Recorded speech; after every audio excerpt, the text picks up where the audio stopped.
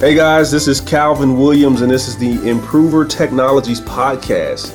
And I got a special guest. This is the guy that brought me into the world of podcasting. So the universe has finally paid its dues, and I'm having Robert Kalwarowski on the show today. So Robert, welcome to the show. I appreciate you joining me today. No, I appreciate you having on it. And also, like, for people listening, I appreciate you coming on my podcast twice already. That next one will be coming out soon. Yeah, absolutely. Hey man, whenever you need me on the show, I'm here for you. I'm willing to take one for the team. I'm willing to do that. No, I appreciate it. So Rob, I'll give you a chance to introduce yourself a little more, but just a couple of things. Rob he's been doing the reliability project for some time now, probably close to a year now. Yes, sir. Yeah. Yeah. He's an established reliability engineer. So all things reliability, Rob is your guy, right?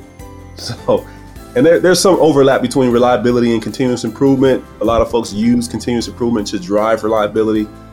Some use it to do other things, but yeah, I would definitely say that we're two peas of a similar pod. Would you say that? Oh yeah, I agree. I mean, like a few of the things that I've seen that you've put out, like root cause analysis, stuff about predictive maintenance, that is some of the core stuff that we do as reliability engineers. Yep. But not only that is just the mindset, right? Like having a reliability mindset or having a continuous improvement mindset, it's the same thing. Very much so. Right. You're really trying to get people to see outside of what they see in front of them and realize that you can do better. You can get better results if you're willing to change and grow and build your capability and that kind of thing. So absolutely. So Rob has actually done a lot of stuff. I'm really curious about how you started out, right? So as I look at your profile, one of your first jobs was as an economist. How did you go from economist coming out of MIT, I think, right? MIT? Yes, sir. Coming out of MIT, going to become an economist, and then getting into reliability. So tell me a little bit about that story and how it started to unfold.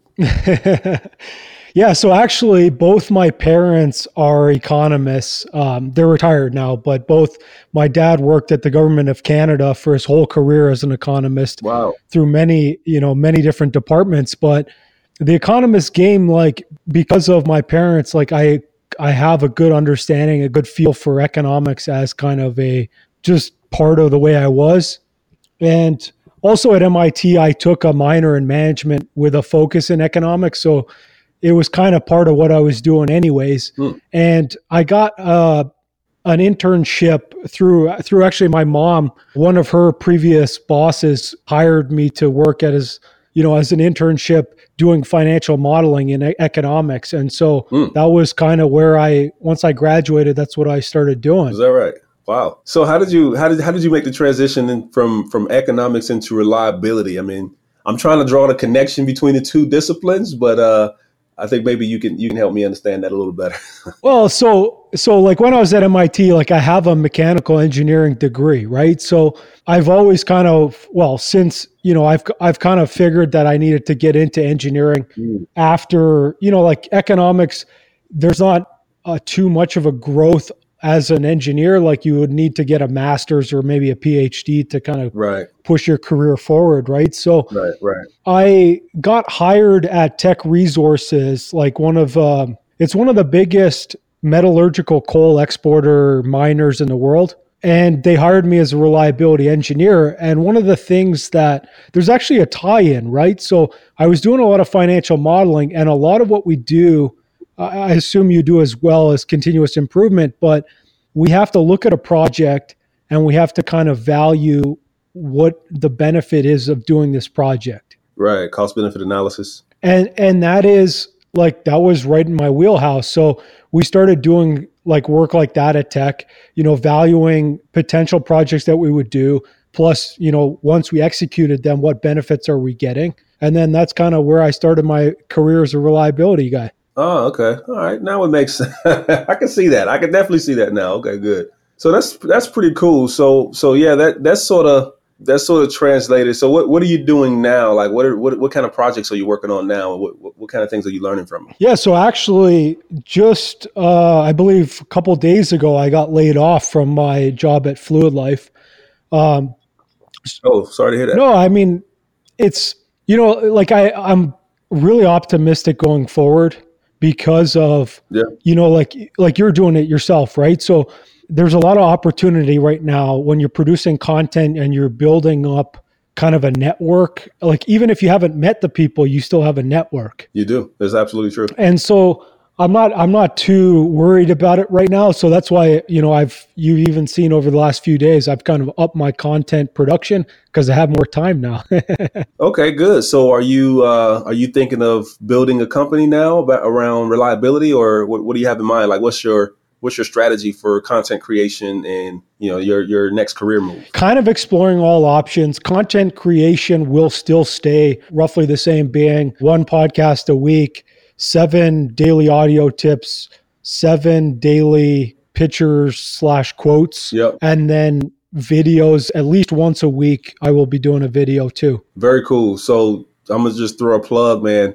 Rob, if you scour LinkedIn, if you scour the interwebs, Rob is putting out some of the best content around reliability that you'll find. So if you haven't already checked out Rob's Reliability Project on LinkedIn, are you on Facebook too? Is that right? Yes, sir. Yeah, on LinkedIn and Facebook, I would highly encourage you to do so. I'm sure you get a ton of value from the stuff he puts out. And yeah, you book some pretty good talent on your podcast too, right? I mean, you get people from various points of view when it comes to reliability, and of course, like you said, I've been on your show a couple of times, and you got Lucas Marino and Robert Latino and a few other really talented people. So how is it that you're able to build such a network and really generate such good content? Well, I mean, like the reliability world is pretty small, I think. And then also people tend to be really nice and really great to each other. And so when I reach out to people and say like, hey, I'm doing this podcast, would you like to share your expertise with us?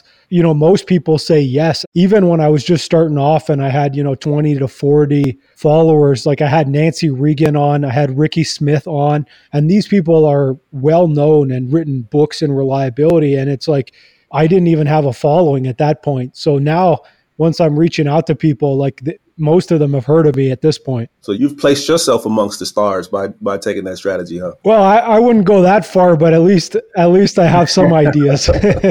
Yeah, very good. So yeah, it's good stuff. So that's pretty cool. So now you're getting more into video production as well, a little bit, maybe dabbling a little bit. And I've seen some of your videos, and yeah, I really like what I see. So I'm looking forward to more content like that. So good stuff. So what's your next move? I mean, what are you excited about for the future? I mean, for me, the future, like what I'm excited about, like there's a couple things. One is what am I going to do next? Like that's kind of where my headspace is at least probably for the next couple of weeks, is kind of exploring different options, seeing what interests me and kind of figuring that out. In terms of what's next is like, or what I'm excited about really is I'm so bullish on artificial intelligence as a technology. And interesting. I just think I think there's a few things that people don't do right with it, but I think that there's so much opportunity there that I'm just really excited about, like starting to work with it more than I have in the past. Like I did a little bit of machine learning, but now I'm really looking at kind of expanding that out. I've been talking to my friend about using natural language processing to kind of digest work orders and kind of pull information out of those. So those are kind of the things that I'm going on with. Really? Okay. So yeah, that's an interesting topic. I mean, what are some of the applications that you foresee? I know a lot of people define artificial intelligence in various ways. When it comes to reliability, what are some of the applications that you think will be big, or big opportunities for the future? So right now, it's starting to break into reliability, and what it's breaking in on is on the predictive maintenance side. So people are using, online sensors, whatever those are, like either vibration, electrical sensors, just your like regular Pi data, and they're starting to use that to diagnose failures. Those are great solutions, like they work. What I was using it, or what kind of not really using it, but I trialed or project it, was looking at oil analysis data to detect essentially failures, but really to detect samples that I would want a human to look at. Interesting. So what kind of information do you glean from oil analysis? So oil analysis, there's really two things that you look for. The way I explain it to most people is it's like you go to a doctor and you get a blood test. So oil is like blood for a machine. It's one way to say it. Huh? Yeah, kind of, right? And the two things you're looking at is, the first thing is the blood or the oil itself good? And then the second thing you're looking at is like, what else is in the oil that would indicate something is wrong with the equipment or something's wrong with... You mean like contamination? Yeah, absolutely. Contamination, okay. Contamination, wear metals, even stuff like your process, dirt, dust, those kind of things. Do you often find that people are using the wrong oil? I know that was sort of a big problem we discovered when we started going into some TPM activities, preventative maintenance. To be honest, not really. Most people, the way they select an oil is they just look at their OEM spec sheet and they'll just pick whatever it says, or it says, hey, you need an ISO 46 hydraulic oil. They'll go to their supplier and they'll say, give me one of these. And the supplier will give them one of those. So back on the topic of artificial intelligence, this is something that's also near and dear to my heart because I'm toying with some applications of AI in the continuous improvement space, specifically in the automatically coaching people to increase productivity and performance improvement. When it comes to AI and machine learning, would you say AI and machine learning overlap, or are they mutually exclusive from the work you've done? No. So Adam McElhaney from Uptake did a podcast for me, and the way he broke it down was machine learning is a subset of AI. Gotcha. Okay. Yeah. Can you elaborate a little bit on machine learning and exactly what, how do we categorize that discipline? Yeah. So machine learning is most of as far as I know, I'm not an expert, but okay, it's most of the modeling that you'll be able to do right now. So, well, at least on numbers. So essentially what happens is you take data, you feed it into your computer, and then it will crunch through and try to find kind of the most accurate model for you. Model. Now, what kind of information are you trying to get? And how might you use that information to improve performance? Yeah, so that is the nuts and bolts of the question, right? Yeah. So the answer to that is, and this is one of the things that I think that people do wrong, at least in the reliability space, is we have kind of two different sides of people that I see that are coming in. Okay. So the vendors that are trying to sell artificial intelligence services, some of them are data science people. Okay. And they come in and they say, don't worry about it. Give me all the data that you have and I'll tell you what's going on. Right.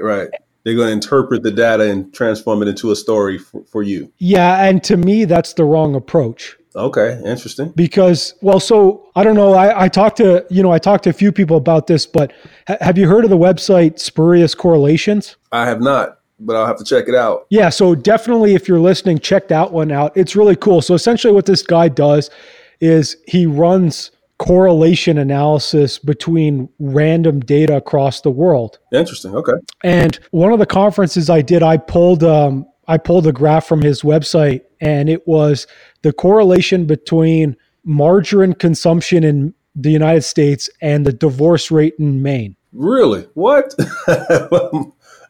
Margarine, like butter, right? Yeah, absolutely. And so it's like they've been correlated for the last 7 or 8 years. It was like a fairly long time. And you got to be kidding me. Yeah, and one of the things is like artificial intelligence. Like to you and me, we might not know much about anything, but we understand that it doesn't make, like if I go out tomorrow and I buy a jug of margarine, it doesn't mean I'm more likely to get divorced. Right. So that same thought process, like an artificial intelligence, like if we ran a model on those, it would come out and say, based on if we know how much margarine the grocery store sold, then we're going to be able to predict how many divorce rates there are. Yes, as if one is causing the other or something like that. It's assuming causality, right?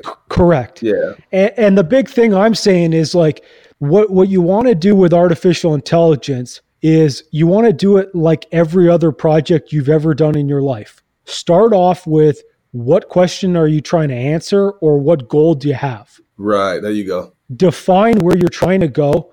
And then based on you or your knowledge, and then maybe you don't have the knowledge, so then get you're one of your subject matter experts, ask them what data makes sense to include in my analysis. There you go. It takes a little more context than AI probably has visibility to. Absolutely. Like one of the things I saw was when I was running it on my oil analysis samples was it said the more coolant in the oil, the better the oil is. The more coolant, the better. Better meaning last longer or? Meaning the oil condition is better because there's more coolant in it. Okay. Does that make sense to you? No, the inverse is actually true. You don't want any coolant in your oil at all. Is that right? That's what my instinct was telling me, but I'm not an oil expert. So yeah, that did sound a little strange. So yeah, I guess AI doesn't always know what's causing what, I guess in that sense, right? It doesn't know what's causing what. It has no sense of causality. It also has no sense of logic. So you have to be very careful when you're running it that you only include stuff that would make sense to be included. Things that have some degree of relationship. Absolutely. And always have a goal in mind, because if you just randomly run data like correlations, like you'll find wacky stuff that doesn't really make sense. I'm going back to the margarine thing in divorce rate in Maine, right? I'm just thinking like, my wife does most of the cooking, so I would probably consume more margarine if I was married to her. So if I got divorced, my margarine consumption probably would go down. I don't know. I would imagine. Well, I mean, maybe if she's buying more margarine and not using butter, then you got to get a divorce. Oh, there.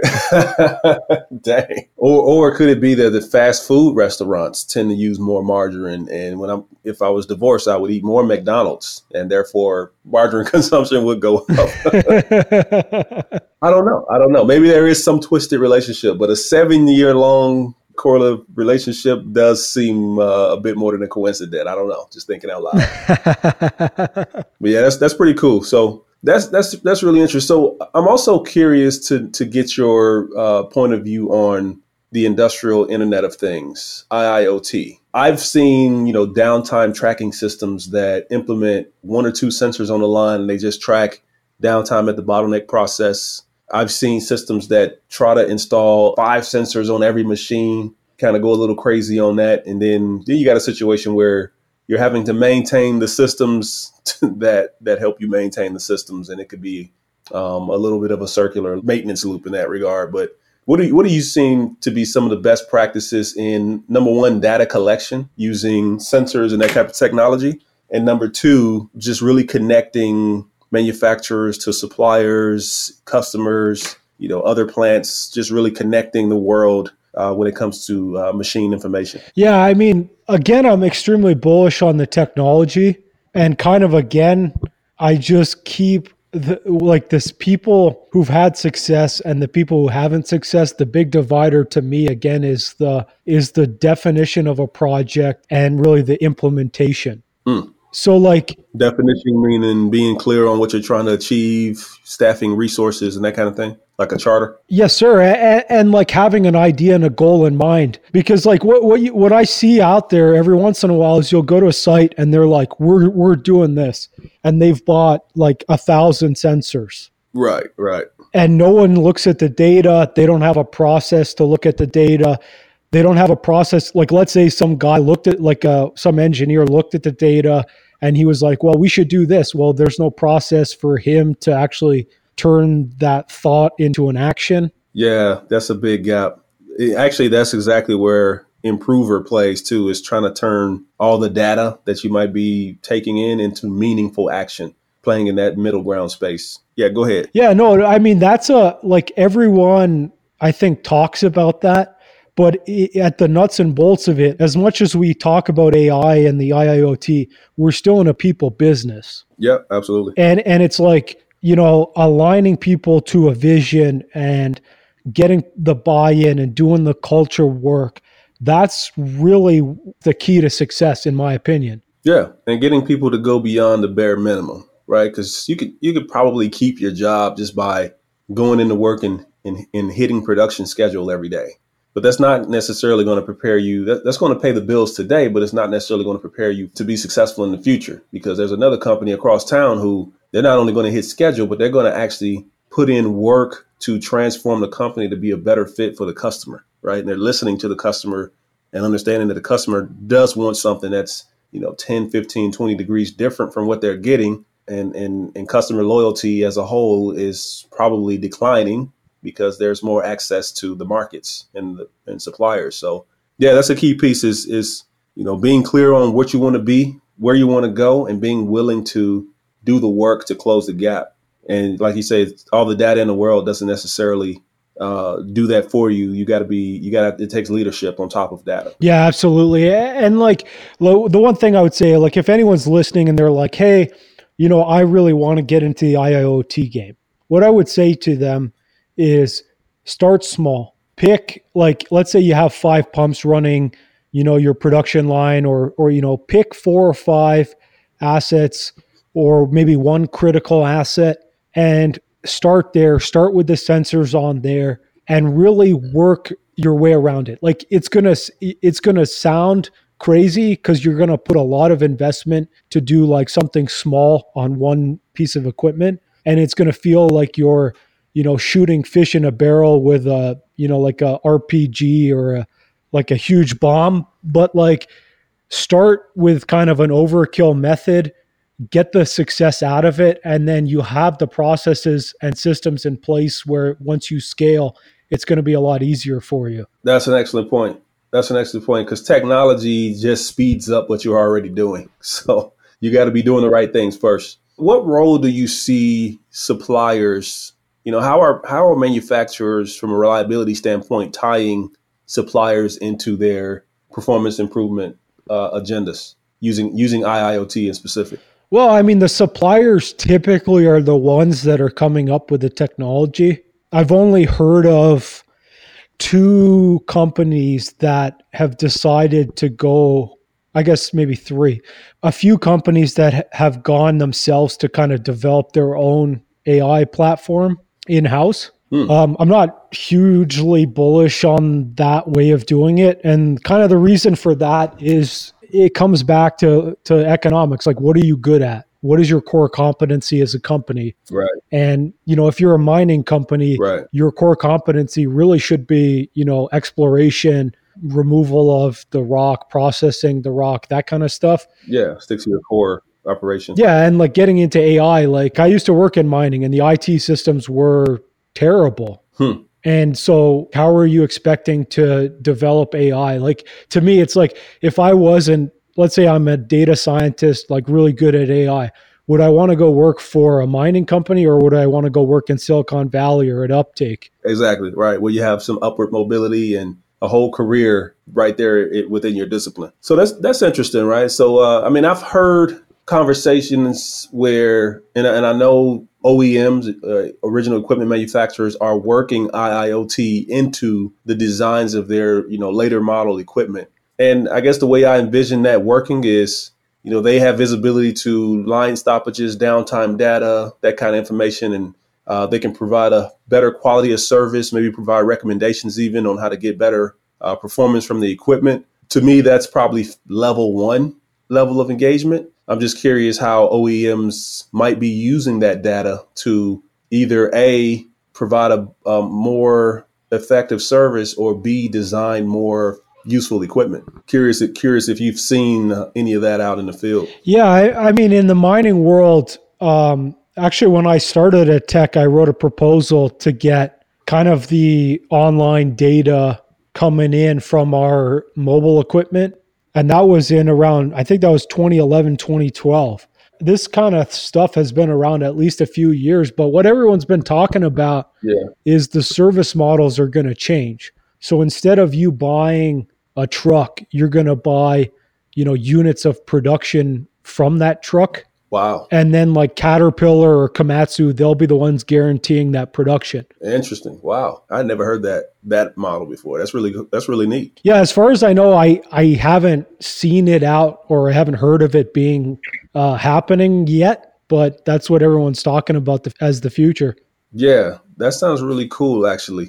So it's almost going to more of a modular, instead of almost like a subscription model, right? That's kind of the idea behind a subscription model where you pay, subscription, you pay by month or by year, whatever the plan is. With that model, you're paying by unit. So it's less of a commitment up front, less of a capital commitment up front, but you still have access to the technology. Yeah. And it's also nice because like in theory, right? Like the OEMs will have to build better and better quality. They would. They're a lot more accountable for the results, right? Because that's their revenue model now. Yeah. So, I mean, it should be good. It's hard to predict what's going to happen. Yeah, it is. It is. So, yeah, we'll have to dive more into machine learning, too. So as you get your hands dirty in that, I'll be curious to stay up to speed on what you're learning. So certainly looking forward to some content in that space as well. Yeah, for sure. I mean, if anyone's listening, what I would recommend is listen to a couple episodes that I did about machine learning. One was with Adam McElhaney from Uptake.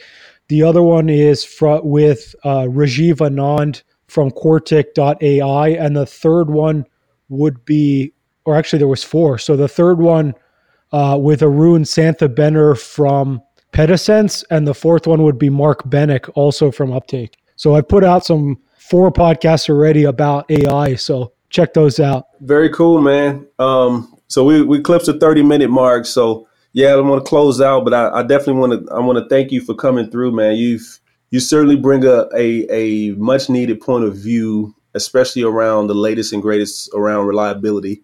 And I'm certainly excited to see where you take your career next. It sounds like you got some space to kind of think and process what's the next impact you want to make. Certainly curious to see how things unfold for you. Yeah, no, I appreciate it. And absolutely, like I'm always available to come back on, Calvin, because 30 minutes, we barely got going. Yeah, I know. We'll definitely do it again soon. I promise you that. So do you have anything coming up that you want to plug? Any events, any new releases, any new content coming out that the rest of us need to know about? Any sneak previews? Nothing too much on the sneak previews. I will be in Chicago at MaintCon, April, I believe it's the 15th to the 17th. I'll also be at a one-day asset management summit in Winnipeg, Canada, June 7th. So those are kind of all I have on the books right now. Are you speaking? Do we get to see you on stage?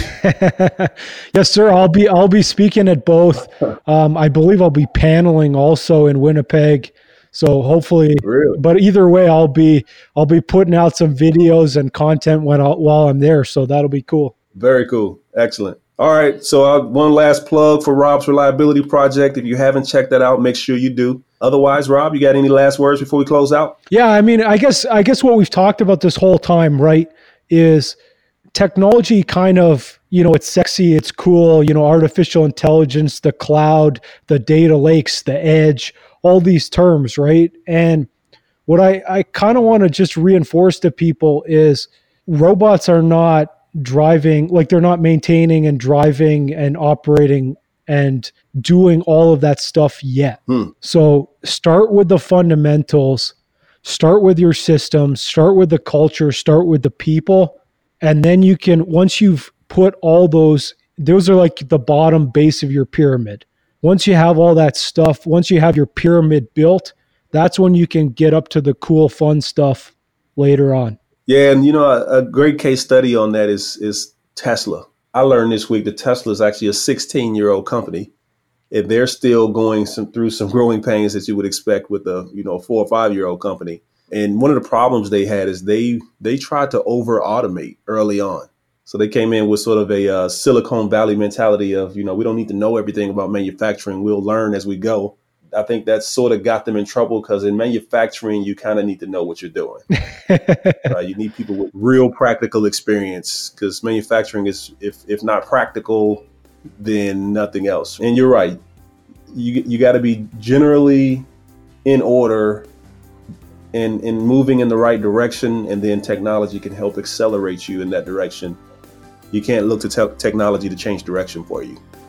Only leadership can do that, right? For sure. And it's back to that comment you made on my podcast is, you're going to have to move with, what was it, organizational speed? Yeah, organizational patience.